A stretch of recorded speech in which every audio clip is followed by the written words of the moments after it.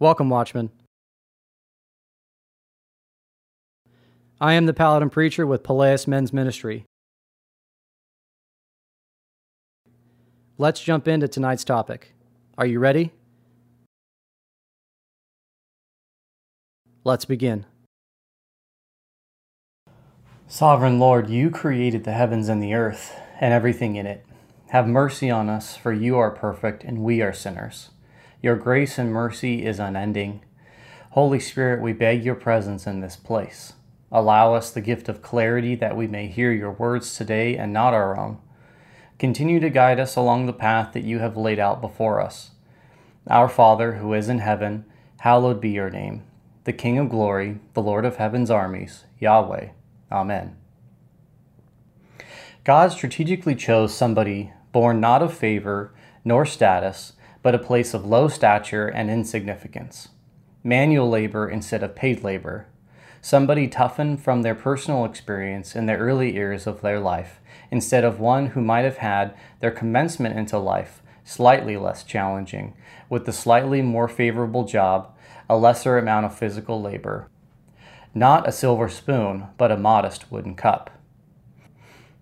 If I were to give a quick cinematic semblance from a favorite childhood film, Indiana Jones works his way through 3 tests, which are, I must say, inspired, and he walks in on the knight who protects the Grail.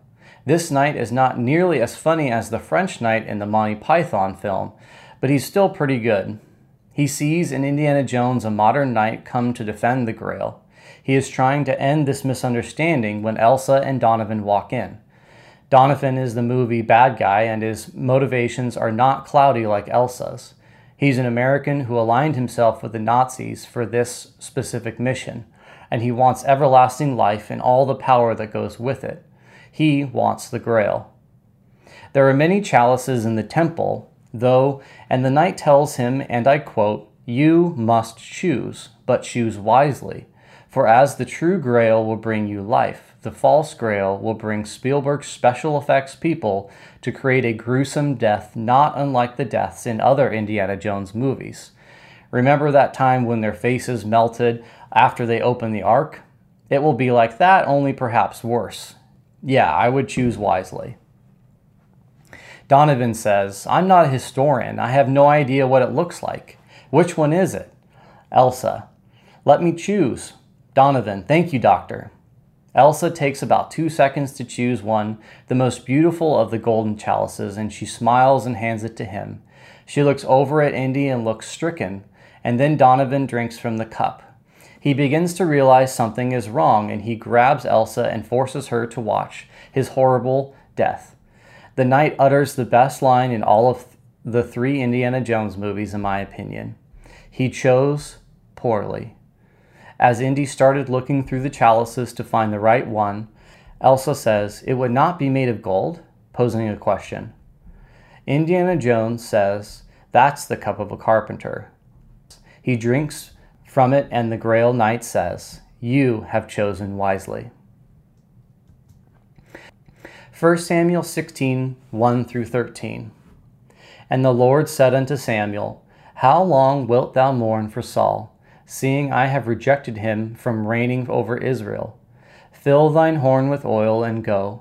I will send thee to Jesse the Bethlehemite, for I have provided me a king among his sons." And Samuel said, "How can I go? If Saul hear it, he will kill me." And the Lord said, "Take an heifer with thee, and say, I am come to sacrifice to the Lord, and call Jesse to the sacrifice. I will show thee that thou shalt do, and thou shalt anoint unto me him whom I name unto thee." And Samuel did that which the Lord spake, and came into the Bethlehem. And the elders of the town trembled at his coming, and said, "Comest thou peaceably?" And he said, "Peaceably. I come to sacrifice unto the Lord. Sanctify yourselves, and come with me to the sacrifice." And he sanctified Jesse and his sons, and called them to the sacrifice. And it came to pass when they were come, that he looked on Eliab, and said, "Surely the Lord's anointed is before him." But the Lord said unto Samuel, "Look not unto his countenance, or on the height of his stature, because I have refused him. For the Lord seeth not as a man seeth. For man looketh on the outward appearance, but the Lord looketh on the heart. Then Jesse called Abinadab, and made him pass before Samuel. And he said, Neither hath the Lord chosen this. Then Jesse made Shammah pass by. And he said, Neither hath the Lord chosen this. Again Jesse made 7 of his sons pass before Samuel. And Samuel said unto Jesse, The Lord hath not chosen these. And Samuel said unto Jesse, Are here all thy children? And he said, There remaineth yet the youngest, and behold, he keepeth the sheep. And Samuel said unto Jesse, Send and fetch him, for we will not sit down till he come hither. And he sent and brought him in. Now he was a ruddy and withal of beauty countenance, and goodly to look at. And the Lord said, Arise, anoint him, for this is he. Then Samuel took the horn of oil and anointed him, and the Spirit of the Lord came upon David for that day forward. So Samuel rose up and went to Ramah. A couple of items specifically worth touching on here in verse 11 and verse 12. In verse 11 having to do with being a shepherd, and verse 12 having to do with his youth. I think we have some misconceptions of what shepherding is like, especially back in this ancient time. Given our current American culture, which has gravitated towards automation and industrialization, below is a quick excerpt about a modern-day shepherd in a third world country, so we can have a little glimpse into what a shepherd does day to day. And as you read, be mindful of a young boy doing all these things by himself thousands of years ago. So the article is titled, What Does a Shepherd Do the Whole Day? He accompanies his sheep. Is that all he does? Does he walk with them? Play his flute? Does he daydream? A dream job? Possibly. Have you had these kinds of thoughts when you saw a sheep or goat dotting around? Or perhaps the shepherd, as much as the sheep, are so much a part of the land that one may not have spared the thought. Adema, Gopalapa, her husband, and Sangapa, a neighbor and director of the cooperative, dispel such doubts. Adema and Gopalapa are new shepherds, in the sense that they don't come from generations of shepherds. They are the landless agricultural laborers of the village, now members of the Gramasiri, a cooperative of landless laborers promoted by the Timbuktu Collective, the sheep, goat rearing and initiative for supplementing livelihoods that now has become a successful business venture for many families. Adema starts her day at dawn, and sometimes even before that. She cleans up the sheep pen, fills up the water trough, while her husband, Gopalapa, goes and brings out tender grain leaves for the lambs. The manure collected from the pen is composted and goes towards an additional income for them. After finishing their morning ablutions and tea, Adema gets to cooking food, which she packs up for Gopalapa along with a bottle of fresh water. Too often these days are too hot. Gopalapa, in the meanwhile, has checked over the sheep for ticks and other pests posting on them. He has also cleaned up and dug out stones, sticks, thorns, or like lodged in the hooves of the animals. If we don't do this regularly, the animals could end up with unknown wounds, he says. The sheep by this time had become restless, looking forward to being released from their pen, itching to range across the wide expanse of Cherakuru wasteland. So Gopalapa takes off for his day-long wandering behind the sheep, sometimes taking the sheep to richer pastures, sometimes going with the sheep. Wisdom that intuitively searches out for better places. There is a huge tank bed just behind the village that is a favorite with the sheep and its shepherds. Interestingly, this Serengeti-like grassland landscapes is also the residence of the black buck herds that run away at the sight of an alien sheep, but quite peaceably coexist with the local domesticated animals. And of course, where are the wild herbivores? There are the wild carnivores too. One of the main things we have to do when our sheep graze is keep an eye out for foxes. They are a wily lot. They hide and come out of nowhere, scattering the grazing sheep in all directions. And if we are not alert to them, we would have lost a couple of our herd in the blink of an eye, says Sangapa. He goes on to add that the sheep are a peculiar lot, and God knows what makes them run toward danger, but that is what they do. Once they sense the presence of a fox, they run towards it in panic. So yes, the shepherd has to be constantly alert, keep his eye keen and his ears tuned to the presence of a predator. Sometimes it is not only a fox, but a more dangerous cat, a leopard, very rarely visible. Sometimes they follow the herd at a distance, watching and waiting for just that one chance that it will gain him a day's meal. The herd has a pattern too, grazing for a few hours in the morning, then resting through the high heat of the noon, and then grazing once again for a few hours in the evening. We need to find them water from streams or little kuntas, so they can have a drink before they rest. We also have to find a good shady place to rest. And that is when the shepherd gets to rest his feet too. The long miles they wander tires him out. By sundown, we start calling out, finding the more adventurous ones who have strayed beyond the herd, and we head home. How do they know they're goats? Especially among the hundreds that are returning. Don't they get mixed up? We know each and every one of our animals. We can pick ours out amongst the hundreds. Just like you can find your child even in a crowd of 100 children, it is also the animal that keeps track.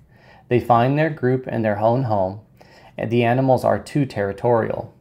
They don't really allow animals from other herds to come in easily, just like us humans, he says smilingly.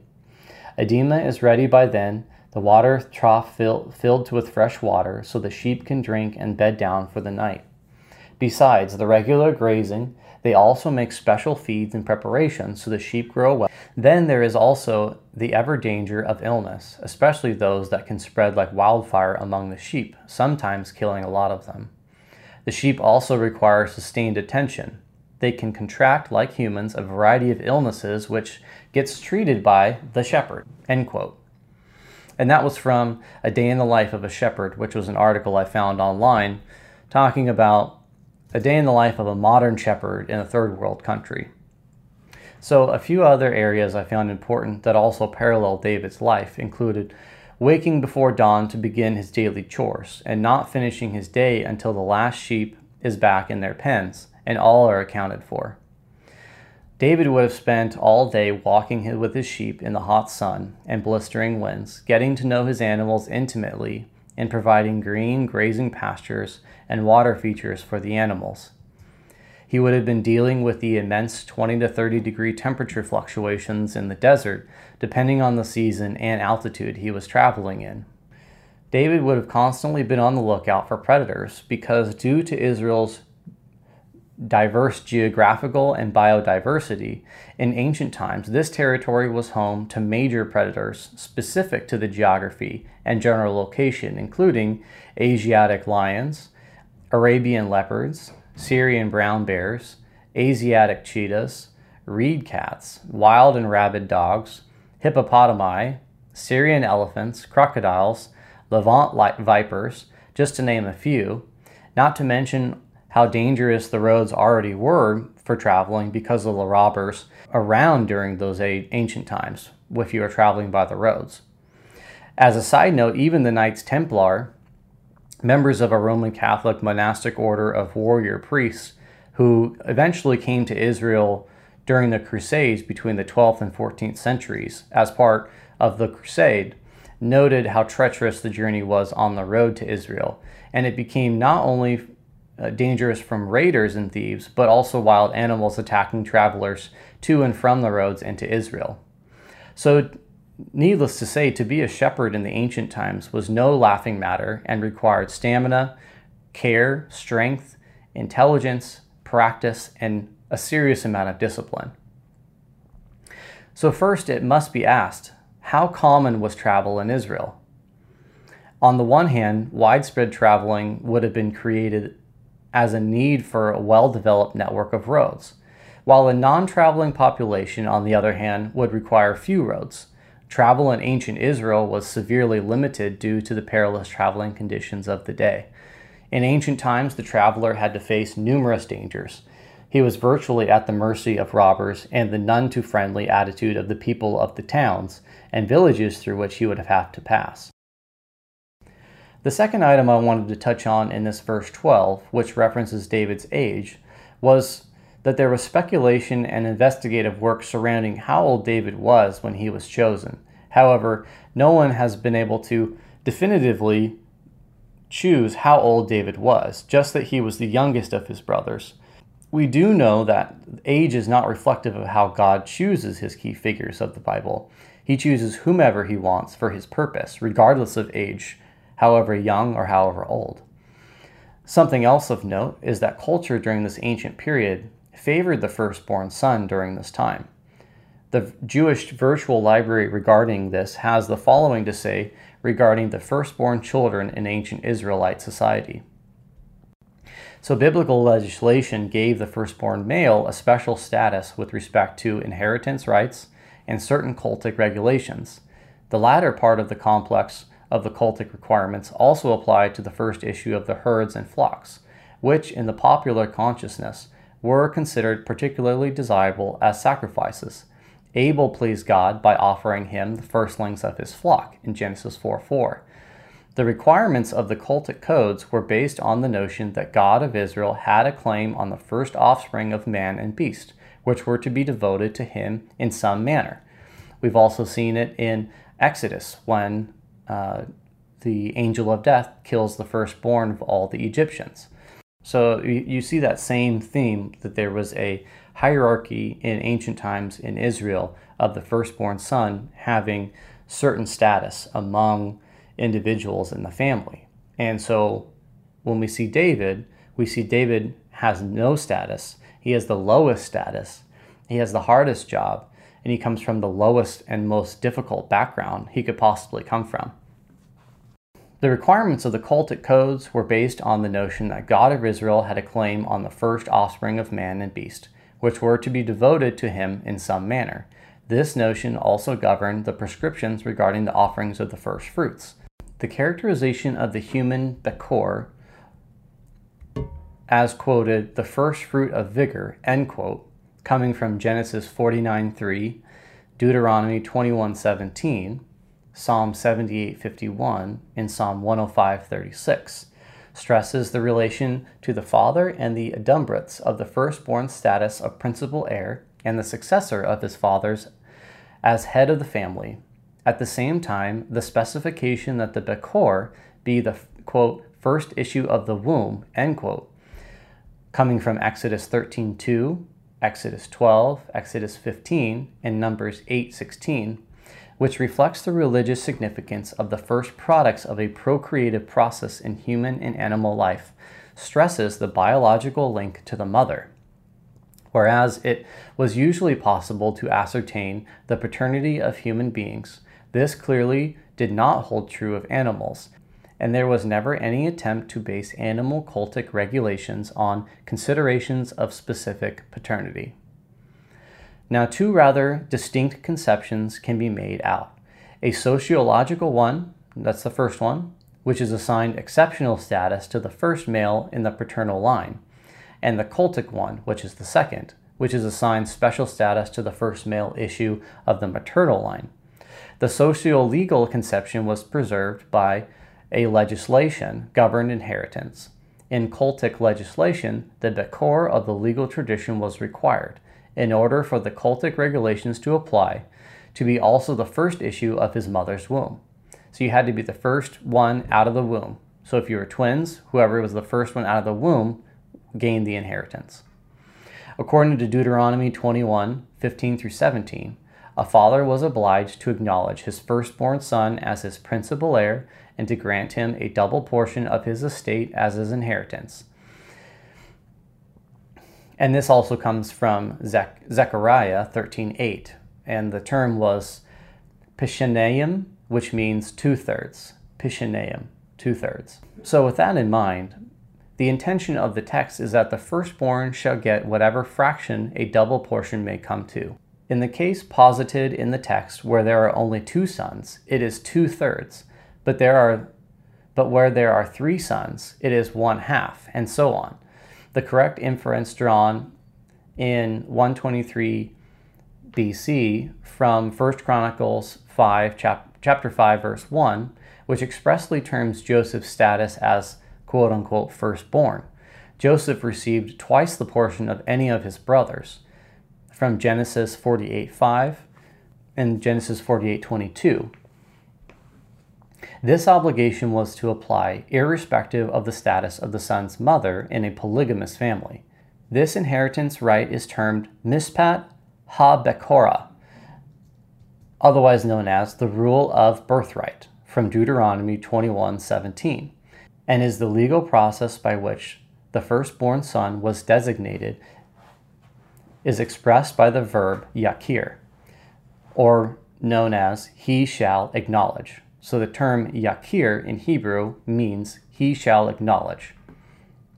Undoubtedly, the acknowledgement involved certain formal legal acts which are not indicated in Bible literature. In a different context, God acknowledged Israel as his firstborn in Exodus 4:22, Jeremiah 31:8. A son addressing his father might also refer to his own status as firstborn son, as in Genesis 27:19 and Genesis 27:32.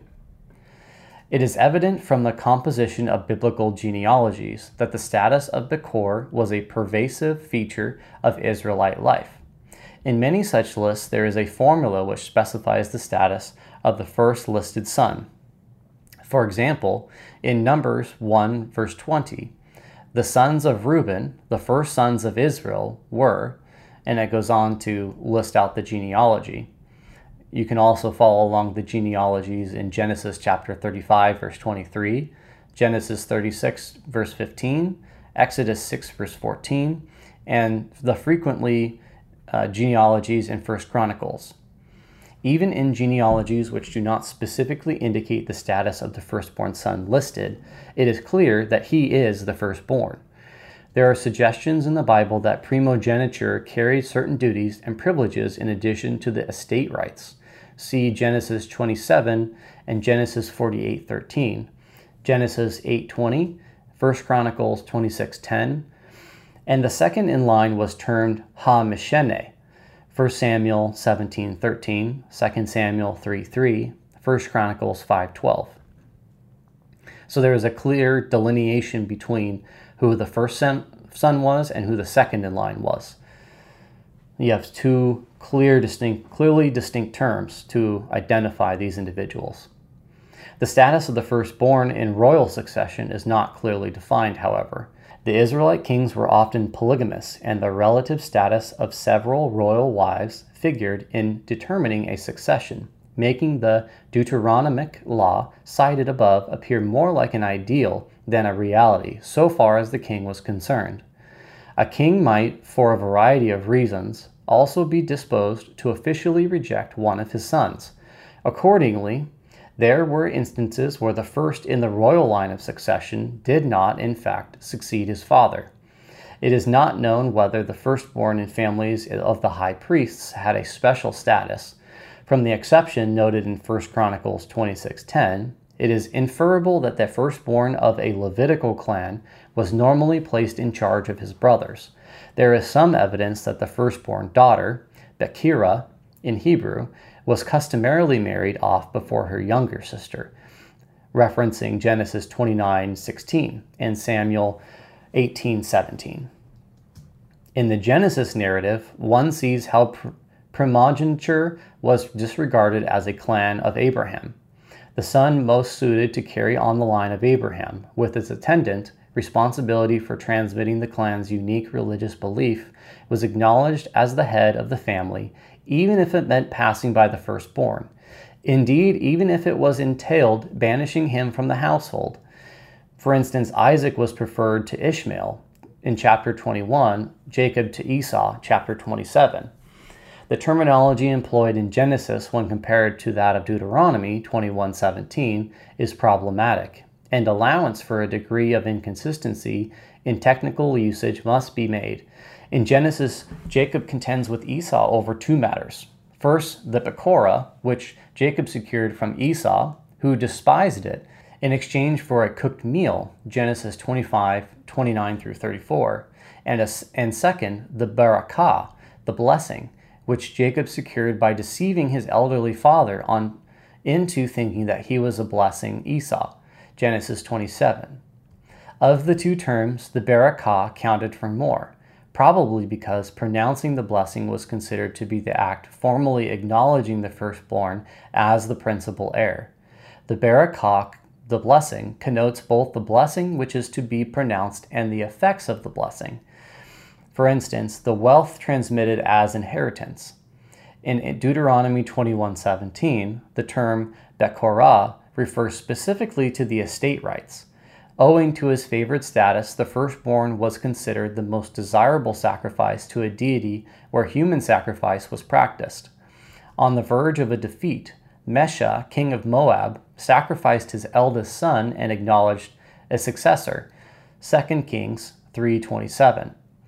In a prophetic passage, the sacrifice of the firstborn is singled out as that offering which might be supposed the most efficacious for expiation. Micah 6:7.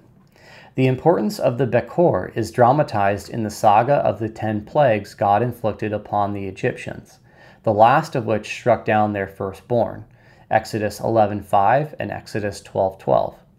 This serves as the etiology of the legal cultic requirement that the male firstborn man and beast in Israel were to be devoted to God. The Lord acquired title to Israel's firstborn, human and animal. By having spared them, he struck the firstborn of the Egyptians, Numbers 3:13. The priestly tradition goes on to explain that the Levites as a group were devoted to cultic service in substitution for all the firstborn Israelites. Numbers 3:12. This would seem to be the historicization of the situation that in fact obtained independently of the particular events surrounding the Exodus. The laws governing the redemption of the firstborn, wrote down in Exodus 13:15, Exodus 34:19, Deuteronomy 15:19, presumably derived from the cultic matrix. At one time, firstborn sons were actually devoted to cultic service as temple slaves. Nazarites and the like. Subsequently, other arrangements were made for supplying cultic personnel, while the sanctity of the firstborn was lifted through redemption. This underlies the priestly traditions of the history of the Levites and their selection of cultic service." End quote. Now that we have a clear understanding of the firstborn and the status which came with this privilege returning to David, we read David's father Jesse, in fact, had multiple sons. Some determined the exact number of his 8 sons, and naming the first 3 Eliab, Abinadab, and Shammah, and David as the youngest. The book of Chronicles names 7 sons of Jesse: Eliab, Abinadab, Shemaiah, Nathaniel, Radai, Ozem, and David, as well as 2 daughters, Zeruiah and Abigail. I do want to emphasize, David was not first, he wasn't second, he was not third. He was not even fourth in line. He was coming in dead last in an ancient culture which typically only looked at the first and second born as a primary indicator through which we would see true inheritance. Although we see that God will use a nobody and make him or her a somebody for his divine purpose.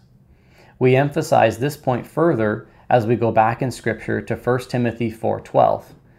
"Let no man despise thy youth, but be thou an example of the believers in the word, in conversation, in charity, in spirit, in faith, and in purity." It seems God made a crucial decision in the following verses as they describe how the sons of Jesse were chosen to go into battle against the Philistines.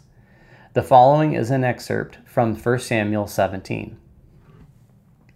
"Now David was the son of that Ephrathite, of Bethlehem, Judah, whose name was Jesse, and he had 8 sons. And the man went among them for an old man in the days of Saul. And the 3 eldest sons of Jesse went and followed Saul to the battle. And the names of his 3 sons that went to the battle were Eliab the firstborn, and next to him were Abinadab, and the 3rd son Shammah. And David was the youngest, and the 3 eldest followed Saul. But David went and returned from Saul to feed his father's sheep at Bethlehem." As a member of his family, we can imagine David was probably the runt of the litter, probably picked last for kickball, and was stuck with the greatest number of chores. As anybody can attest to growing up with siblings, he was probably roughed up and given a challenging time during his childhood in a social and familial setting. As we discussed earlier, the privileges associated with being the first and second born would allow for more privileges during his upbringing, but to be last in line in a family with this size had to be nearly devastating. David probably felt pretty unlucky, hardened, and maybe even a little degraded emotionally. He probably grew up with a chip on his shoulder, but he loved God. He was also stuck with arguably the least reputable job as a shepherd, which is extremely hard work. Who knew the slogan "overworked and underpaid" predated even many ancient workplace establishments? With that being said, anybody who has been in a situation where you are grinding out real manual labor can attest to the body and mind adaptation as well as the ancillary benefits of self-confidence and life skills. It allows ample time in solitude, growing in personal strength, and reliance on God. God strategically chose somebody who wasn't born in a place of favor, but a place the opposite of favor, and manual labor instead of outsourceable labor. Somebody who was tough from their personal experience in the early years of their life, instead of a brother who had it much easier, with the best jobs and the least amount of physical challenges. Not a silver spoon, but a modest wooden cup. In verse 13 of 1 Samuel 17, it says that the 3 eldest and most favored by rank went with the king's men to fight, and David returned to his flock. It also says, "But David went and returned from Saul" in verse 15, emphasizing the word returned, which is plausible. David and his brothers had already made the journey from their home in Bethlehem to Saul's location, and subsequently returned home. Based on contemporary estimates, the location on the map from Eshtaol, the location where they believe the battles between the Israelites and Philistines take place, and Bethlehem are approximately 33.3 kilometers to 44.4 kilometers, or 20.69 to 27.58 miles, depending on which modern road taken. However, David walked the road or rode a donkey or a horse or an animal. Most likely he walked, the latter being less likely. Additionally, the most direct route is over a mountain ridge that passes between the 2 locations, which is not a simple feat. This is also presumably the same route which David took when bringing supplies to his brothers who were on the front lines of the battle. If David wasn't already a seasoned traveler and an incredible endurance athlete from his years of shepherding, it is unlikely that many men, if any, could endure this type of traveling and daily activity. With a commitment to bring the supplies to his brothers on the front lines, day after day, while still tending his father's sheep and still holding his commitment to his family. Father God, thank you for coming before us today, for giving us a word. We pray that the reading of your scripture today will bless us and that we will be able to hear your words. We pray that you will be a continual light in the darkness of our day today. We know that there's so much turmoil going on amidst COVID-19, amidst all the riots, and amidst these people that are actually hurting and that they're in agony, Lord, that they just want to be heard. We pray that these people around the world can be heard. We know that you are hearing their cries for help, Lord. We know that you are putting people around the world in places to help these individuals, and that they will be changing the world for better. We ask that you are continuing to grow us and change us and mold our clay, Lord, so that we can continue to be vessels for your use, Lord. Continue to bless our world, continue to do your work in this place, and we ask that the Holy Spirit continue to change us in ways that we can be more useful to the kingdom, and we can continue to bring people to know you, Lord. In Jesus' name we pray. Amen.